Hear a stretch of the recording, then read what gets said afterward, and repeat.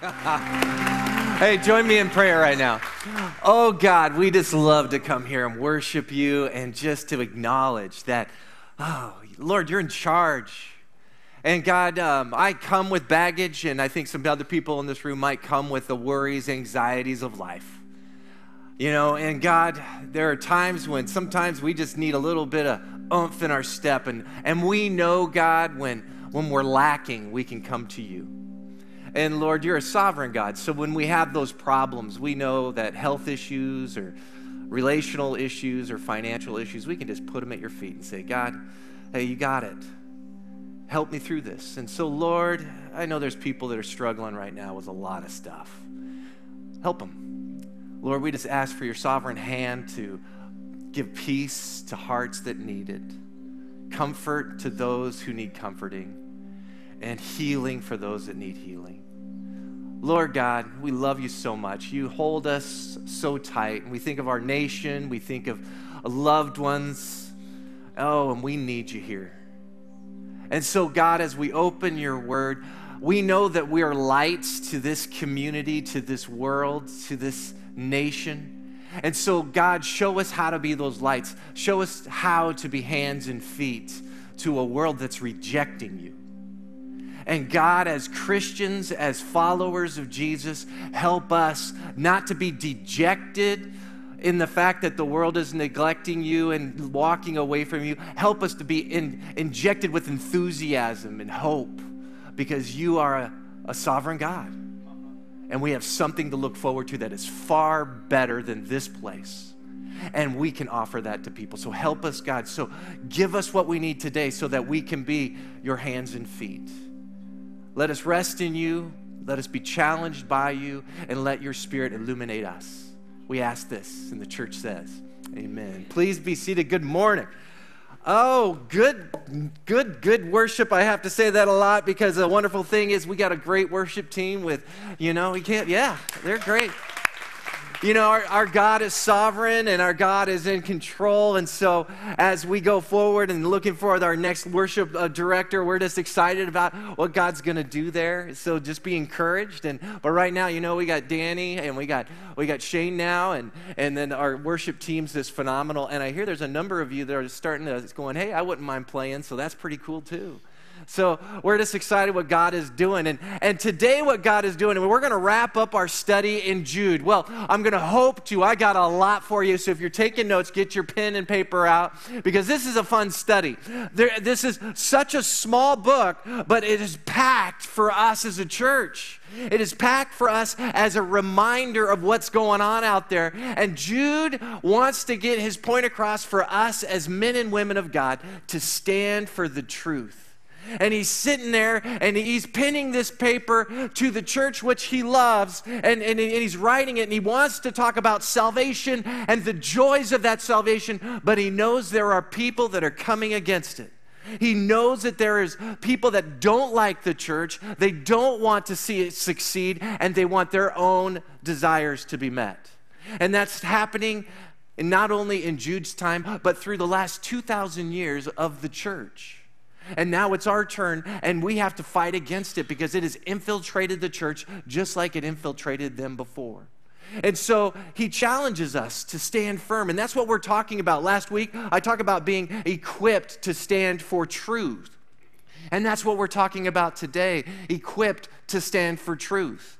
Because if we're not, we're going to be pushed around, and we're going to be tossed around because we don't know what truth is. Because someone will say they have more truth, they have a different truth, and we'll have to weed through that. And the reality is Jude points out very clearly what we're to do. And it said in verse 3, it says this: I felt it necessary to write to you appealing that you contend earnestly for the faith, which was once for all handed down to the saints. He's saying fight for it. Fight for it hard, earnestly. Don't give in. Stand your ground for that faith that has already been handed down. He's talking about the faith that was given to the apostles through the Spirit. That faith that was handed down to the men prior. And he's saying, hold on to that. And so we understand as we see that, and we understand that, hey, you know, John, he sums up the canon of Scripture in Revelations. He writes all the way through eternity past, all the way through. And he says, there's nothing more that needs to be added, nothing more to the canon. It's all done. And the canon is that group of books that we hold. And some of you are holding in your hand and some of you in your phone, That's the word for us. And he's saying, guard it with your life. Guard it with your heart. And how do we do that? How do we stand firm? So I pointed out 3 things to you last week, and I challenge you to listen to that message. And I challenge you too. It's challenging. I told Claudio when we first started this series in Jude, I said, I'm going to preach this church to nothing because it's amazing what he points out to us. It's amazing that we go, wow, I've got to hold on to this stuff because this is important. And so how do we hold on to it? How do we stand in the truth? Well, I put remembering in the reality of God's judgment. See, this is actually a good one for Christians. You want to stand firm and not give in to a new doctrine or to the culture. Remember that sooner than you think, you're going to stand before Jesus. And it can be a great experience. It's going to be a great experience no matter what if you're a believer. And you're going to stand there before the Bema seat and you're just going to be overjoyed. First of all, I'm going to be so excited that I'm actually there. I made it, I got the go-kart, I'm good, I'm get out of jail free, wonderful, I made it, and that's exciting. But if we have something to give back to him, we have something that we can say, hey, I stood for it, I persevered even in the hard times. Wow. And so as a Christian, we're going to be like, wow, that's amazing. And so it's a joyful thing. But then those people that chose not to follow Jesus, they're going to stand before Christ too, but at a different judgment, at the great white throne judgment. And they're going to have to answer with their deeds and for their deeds. And what they didn't do was make Jesus their Lord and Savior. And they're going to stand there and they're going to say, hey, I did a lot of good things, God, in your name, right? And I say this a lot, but I really want us to look at these 2 verses here out of Matthew 7, because let it hit home. Think about what's being said in these verses. It says in verse 22, it says, many will say to me on that day, that judgment day, that white throne judgment, they're going to say to him, Lord, Lord, we prophesied in your name. And in your name we cast out demons. And in your name we performed many miracles. So we see that there was a group of people. This means, hey, you know what? In your name. Do the Mormons preach in Jesus' name? No. These are people from a false church that are claiming to be Christians, Jesus followers. And he's saying these are what they're going to do. And it is a mighty work. Those 3 things. Wow, that's impressive. And that will woo people away from what? The word. Those actions, those experiences, those things. It's going to woo them. They're going to be like, wow, that's much more entertaining than hearing some guy preach Bible all the time. And so they're going to be, and then look what Jesus' response was. This is key too. And then I will declare to them, I never knew you. Depart from me, you who practice lawlessness. You see that word lawlessness? That is meaning against the word of God. So they're going against the doctrine of God. And that's why we have to understand what Jude is telling us. You got to hold fast to the purity of the doctrine of God, the word of God. And that's why we have to understand that judgment is key to keeping us from falling away. It's good because we go, man, I don't want to be in that group of people. And so what do we need to do? We have to go to that next one, and we have to remember and be remembering God's word is the only truth. This is what we talked about last week.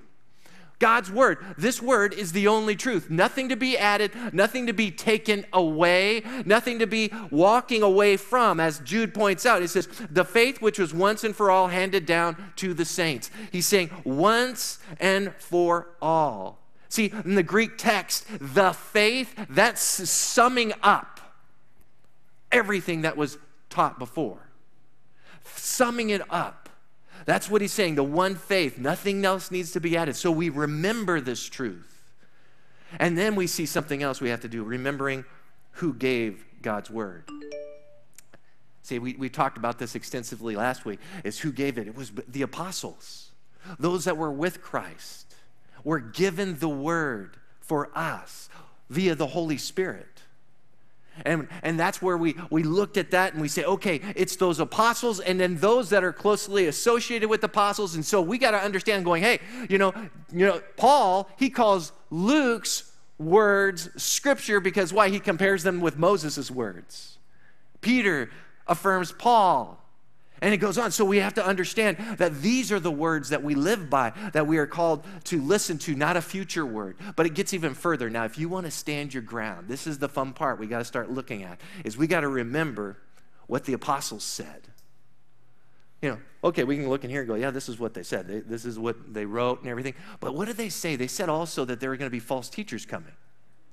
There are going to be false teachers that want to knock you off your game. There are going to be false teachers that are going to come and they're going to make you fall prey. And so if we're not on our guard, we're going to be knocked around a little bit. So in Jude, verse 18, he writes this. He says, and they said, saying to you, in the last time there will be mockers, followers of their own lusts, ungodly lusts. Now, mockers, meaning no one's going to, as we see Christians, it's not going to be somebody that's going to go, oh, that word is pointless. They're going to say things like, oh, that doesn't mean it for us today. That's mocking God's word. That doesn't pertain today because we're a more advanced society. Oh, that conduct, that moral sexual conduct, that doesn't mean anything for us today. No, that's old school. See, that's a mocking. And why? Because why? They're going after their own godly lusts. Lust for money, lust for power. We talked about that. Lust for sexual conquest. You see, church, we have to follow what Christ said and the prophets before and how they summed up our moral walking. And then the apostles as well. See, Jesus says this. Look what Jesus said in John 7:17. He says that if you really want to obey God, you will know if what I teach comes from God or from me. Now, that sounds like a riddle. But what Jesus is saying, you want to obey God, he goes, I'm God. He's saying my words are equated to God. My words are God's words. And so you need to follow what I say, and I follow what God says. And so this is what he's saying. He's going, you want to follow me, you're going to follow my truths. And not only my truths, but the word that God gave in the past. And those truths on how they relate to us today. And so I wrote it very plainly so we would truly understand it. I said, to know God's truth, to know the truth of God's word means you need to follow it. So if someone says, I have a new revelation, but they don't follow God's truth, that's a good indicator that they don't. They're not following the doctrine because they're wanting to invent their own doctrine. So the next one we have to understand is we need to remember why the apostles said what they said or said it, okay?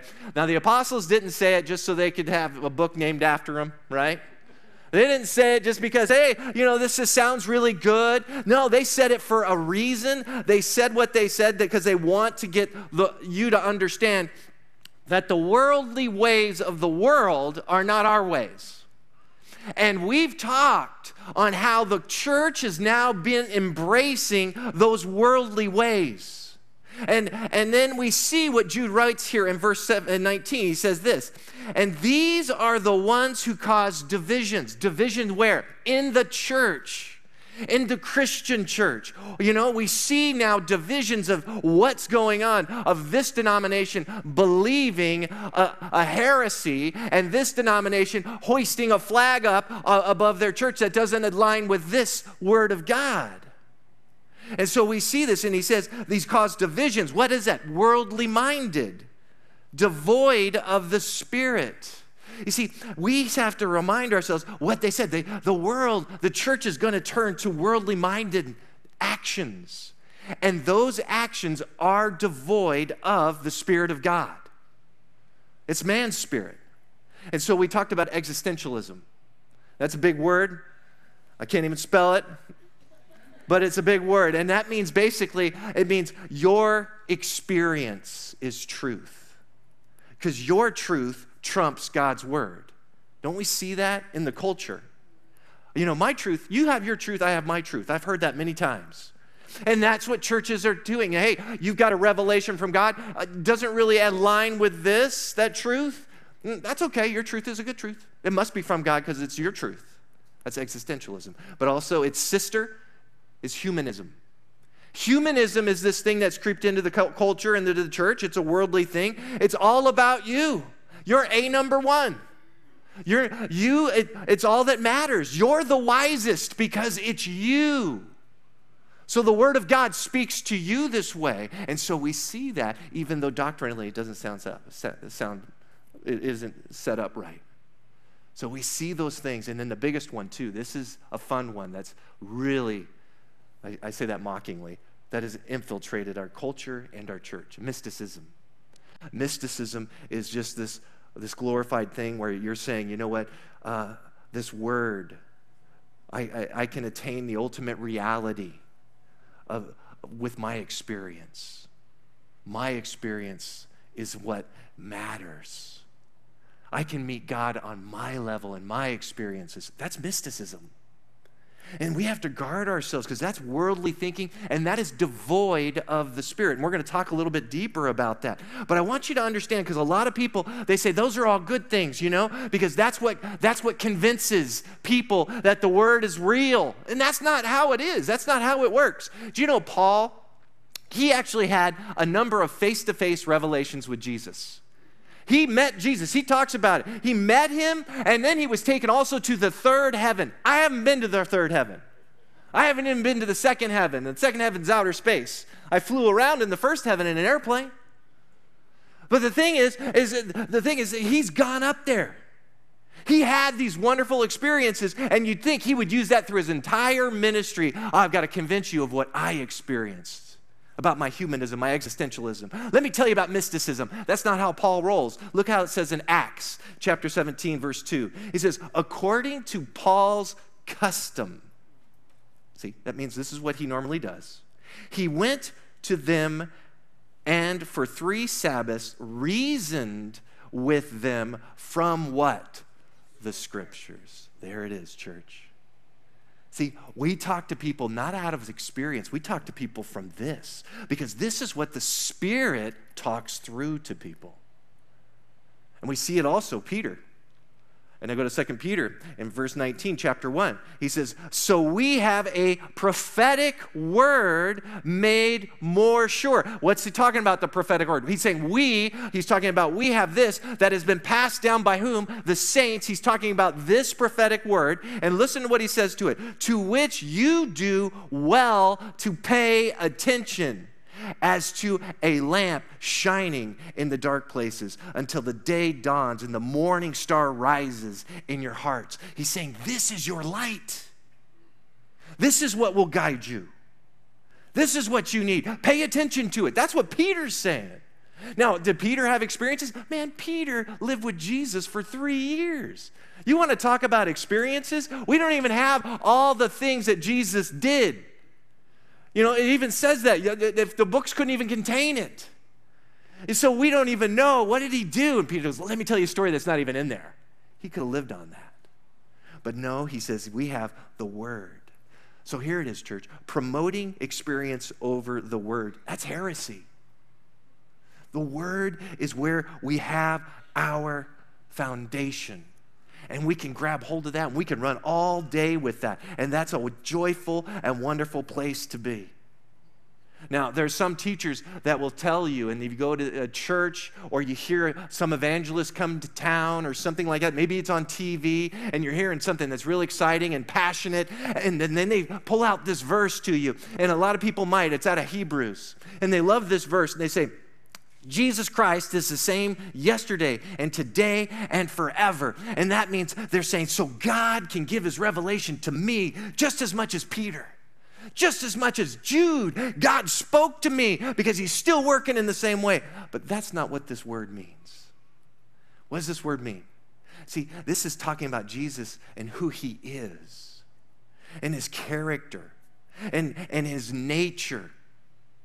God doesn't change. His nature doesn't change. He is all loving, all just, all merciful. I don't know how he can be all of those, but he is all of it. And he didn't change. What that's speaking to is how he works in humanity. I wrote down like this. It says, God is constant in who he is, but not in his administration of his work. Think about it. Tower of Babel. Man was ruled by their conscience. So God dealt with that. Noah came in and he brought in what? He brought in government. And so now God worked through government. And then Moses came and he brought in the law. And so we have the law now. And then what happened? Jesus came. He answered the law. He showed us something wonderful, which was the gospel of grace. And then the church now came in. And we see what happened to Peter when he was on the rooftop. He had a vision from God. And God said, hey, you can eat anything you want. God works and changes. And we see how God changes as well through the time of the church. We see miracles, and then we see less and less miracles, as even Paul, talk about a neat thing. He had carried a handkerchief. Someone was sick. Give them this handkerchief. Have them touch it. They'll be healed. And then what happens later? Timothy, he gets a tummy ache, and he's sick. Paul says, drink some wine. That's it. It'll help your tummy. You see, church, we see in many saints get sick and die. And we see God changing. And he's saying, you know what? You don't need the revelation anymore because it's now been given to you. So we see how God works and he changes. So we got to remember why the apostles said what they said, like, this is it. You don't need it anymore. But not only that it's really neat to know those neat things about God's word. But church, we got to dive even deeper. So if you want to stand strong, I challenge you here. I want you to be building your Christian life.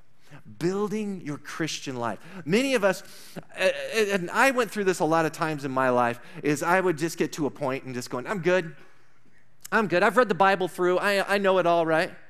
I read it through. I got a few scripture verses done. I go to church on Sunday, and we say that's it. And we think it's good enough. You get older and you go, I've been there, done that. And the reality is the Christian walk is a journey. It is not a standing room only. We are to continue to grow. Because how many people over the age of 50 still struggle with things? Raise your hands, please. Okay. Young people, keep your hands up. Look how screwed up we are. It doesn't end. And the thing is we have to understand, we keep going. We got to keep going. And so how do we keep going with our struggles? The first one is this. I got 4, so you better write these down. Building on God's word. Oh, well, that's easy. Building on God's word. You want to grow, you got to build on this. Jude writes this in verse 20.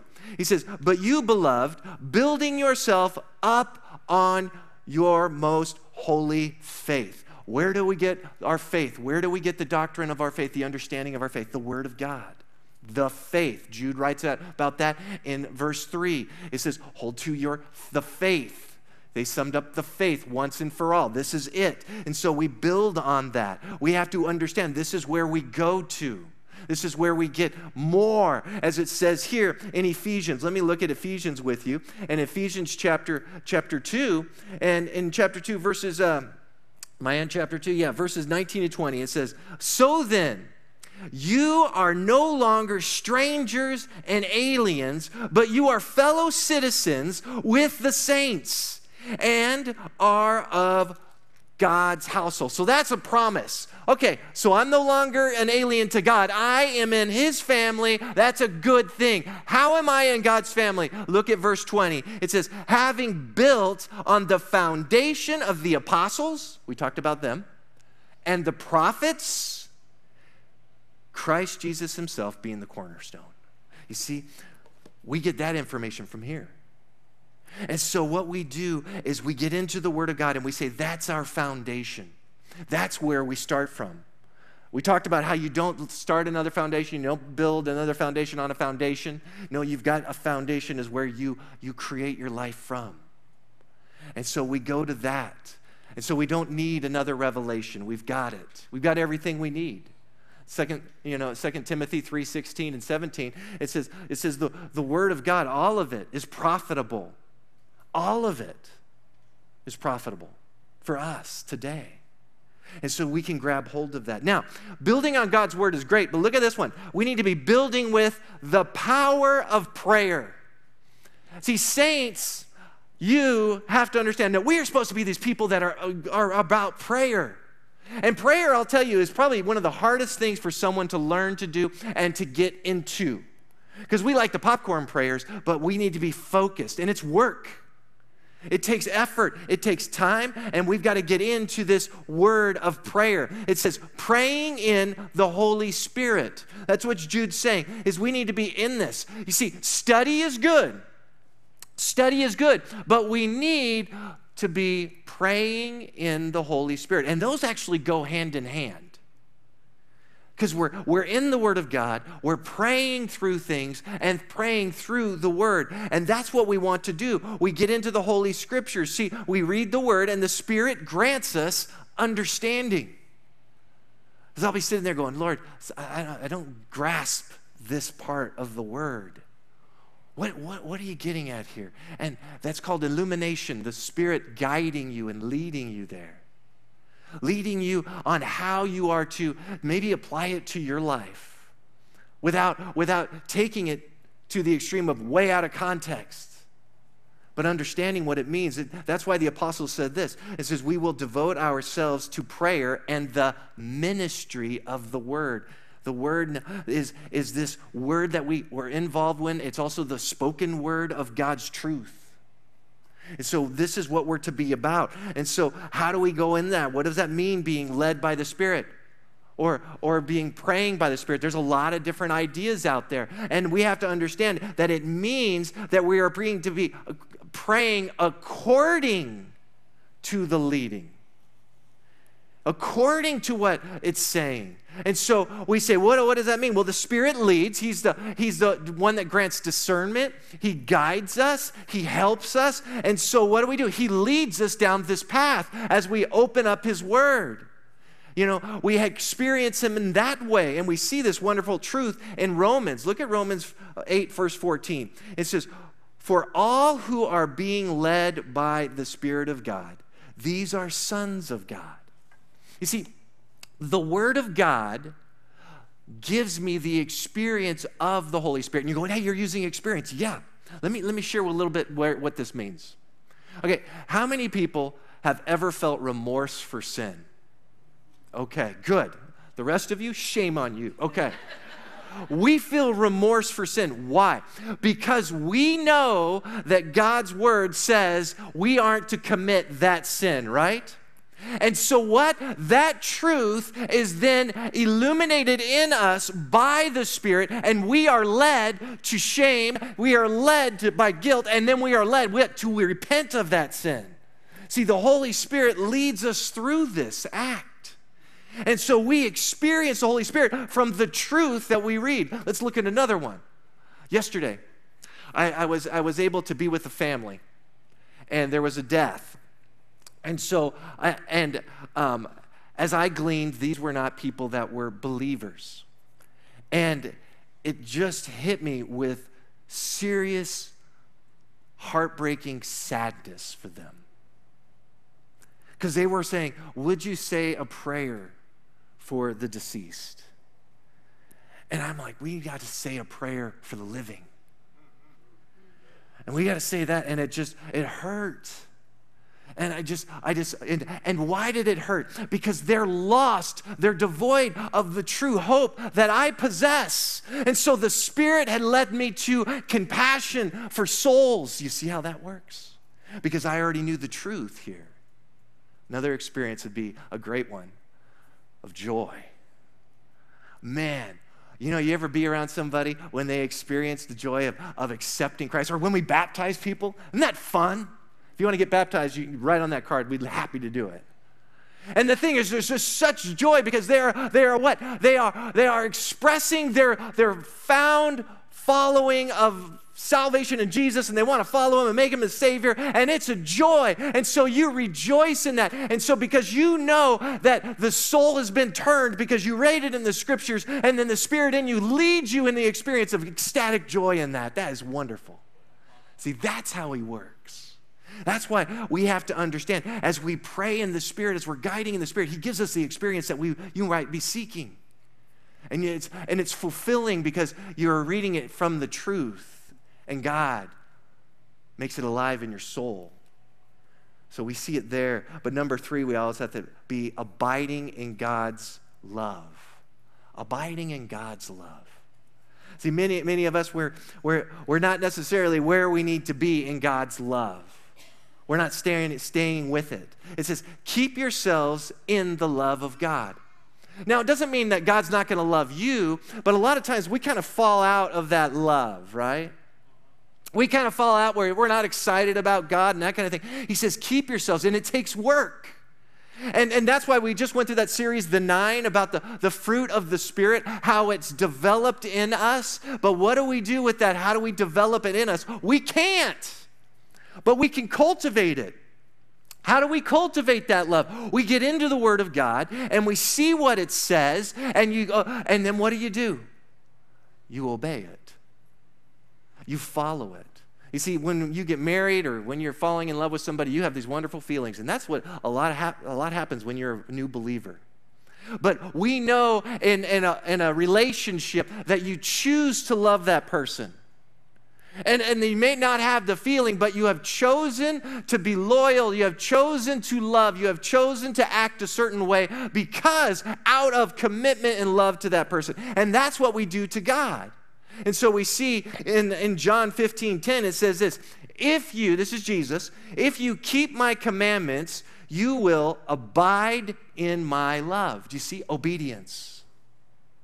So you obey God. Now, I tell you, when you are going against the culture of humanism and existentialism in the church that's promoting mysticism, and you're going, that's not according to God's word, and you're convicted about it, man, you're going to be like, God, I'm going to follow your word. This church is messed up. I'm going to go to New Life because they're right on. And you go there, and and you just get excited about that, and you are going to fall more in love with God because you took a stand for God. Man. You take a stand for those that you love, and sometimes it's uncomfortable and you don't like it, but then you do like it. You want more because you know what? I'm doing this for the right reasons.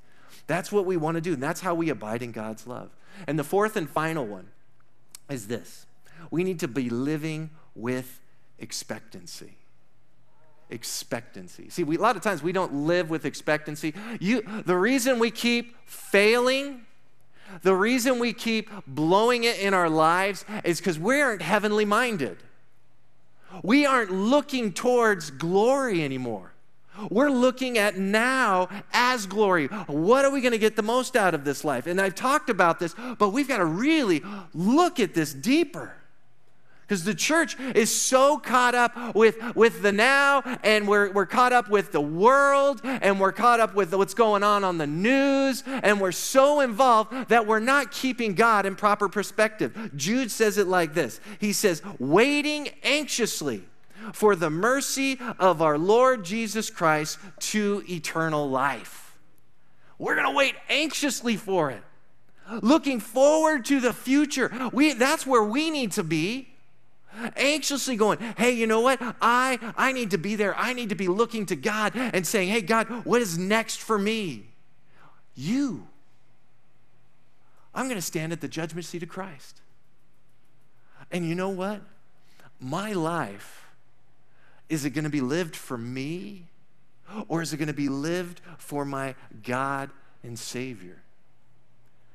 I mean, how many of us have thought about heaven this week? Probably all of us. Especially, I want that person to go to heaven right now, let that sink in, right? And the thing is we don't think about that too much. But if we were to start captivating ourselves with heaven and a heavenly mindset, that you will stand in glory, that you will stand before your God, that you will stand there in the presence of the one who created everything, what are you going to be like? You're going to be ecstatic. And then if you decide this day as a Christian, today is the day that I will stand for truth, and you know what? I might get persecuted. And Jesus said, hey, if they persecuted me, they're going to persecute you. So that's a good thing. And you go, yes, the world's not going to like me. Because why? I stood for truth instead of just going along to get along. And you know what? Then maybe other people are going to notice because you are that divine tool of God, that light. And they go, what is different about them? Why aren't they falling prey to everything else or falling into line like everybody else? And you're going, because I love my God. Because I think of my God as a wonderful, loving being. But not only that, he's one that saved me from my sin. He's one that saved me from my wretchedness. And the only thing I could do, if I truly, truly wanted to do, that's worth anything, is to love him back with my life. That's the wonder of it. You see, I want us to understand this very clear word I've got for you. All that Christ has done for you should make you want to live in obedience. What has he done for you? He's given you hope. He's given you a good final destination, that's for sure. But know what else he's given you? The ability to persevere. The ability to trust him because he's a sovereign God. He's given you that power, the ability to do dunamis, to love people and to be obedient. I'm not going to finish this message. I didn't think I would, but I was going to try. But I want to read the final verse out of Jude anyway. We'll finish this next week.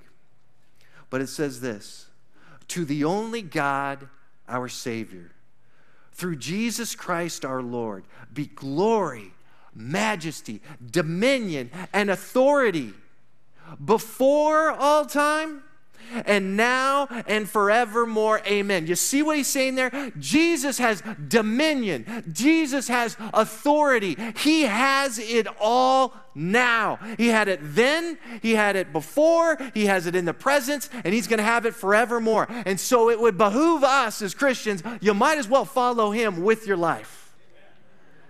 Because you know what? One day we get to stand before him and go, Jesus, I did it. I persevered. And my God is worth it. Amen?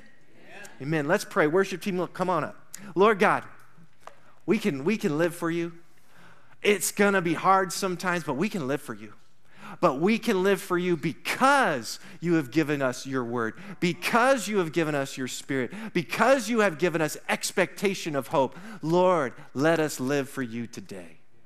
Lord, I pray for this church as we go out, and that this world needs you, and that this world is falling apart, but we, God, can stand as lights because you have given us you.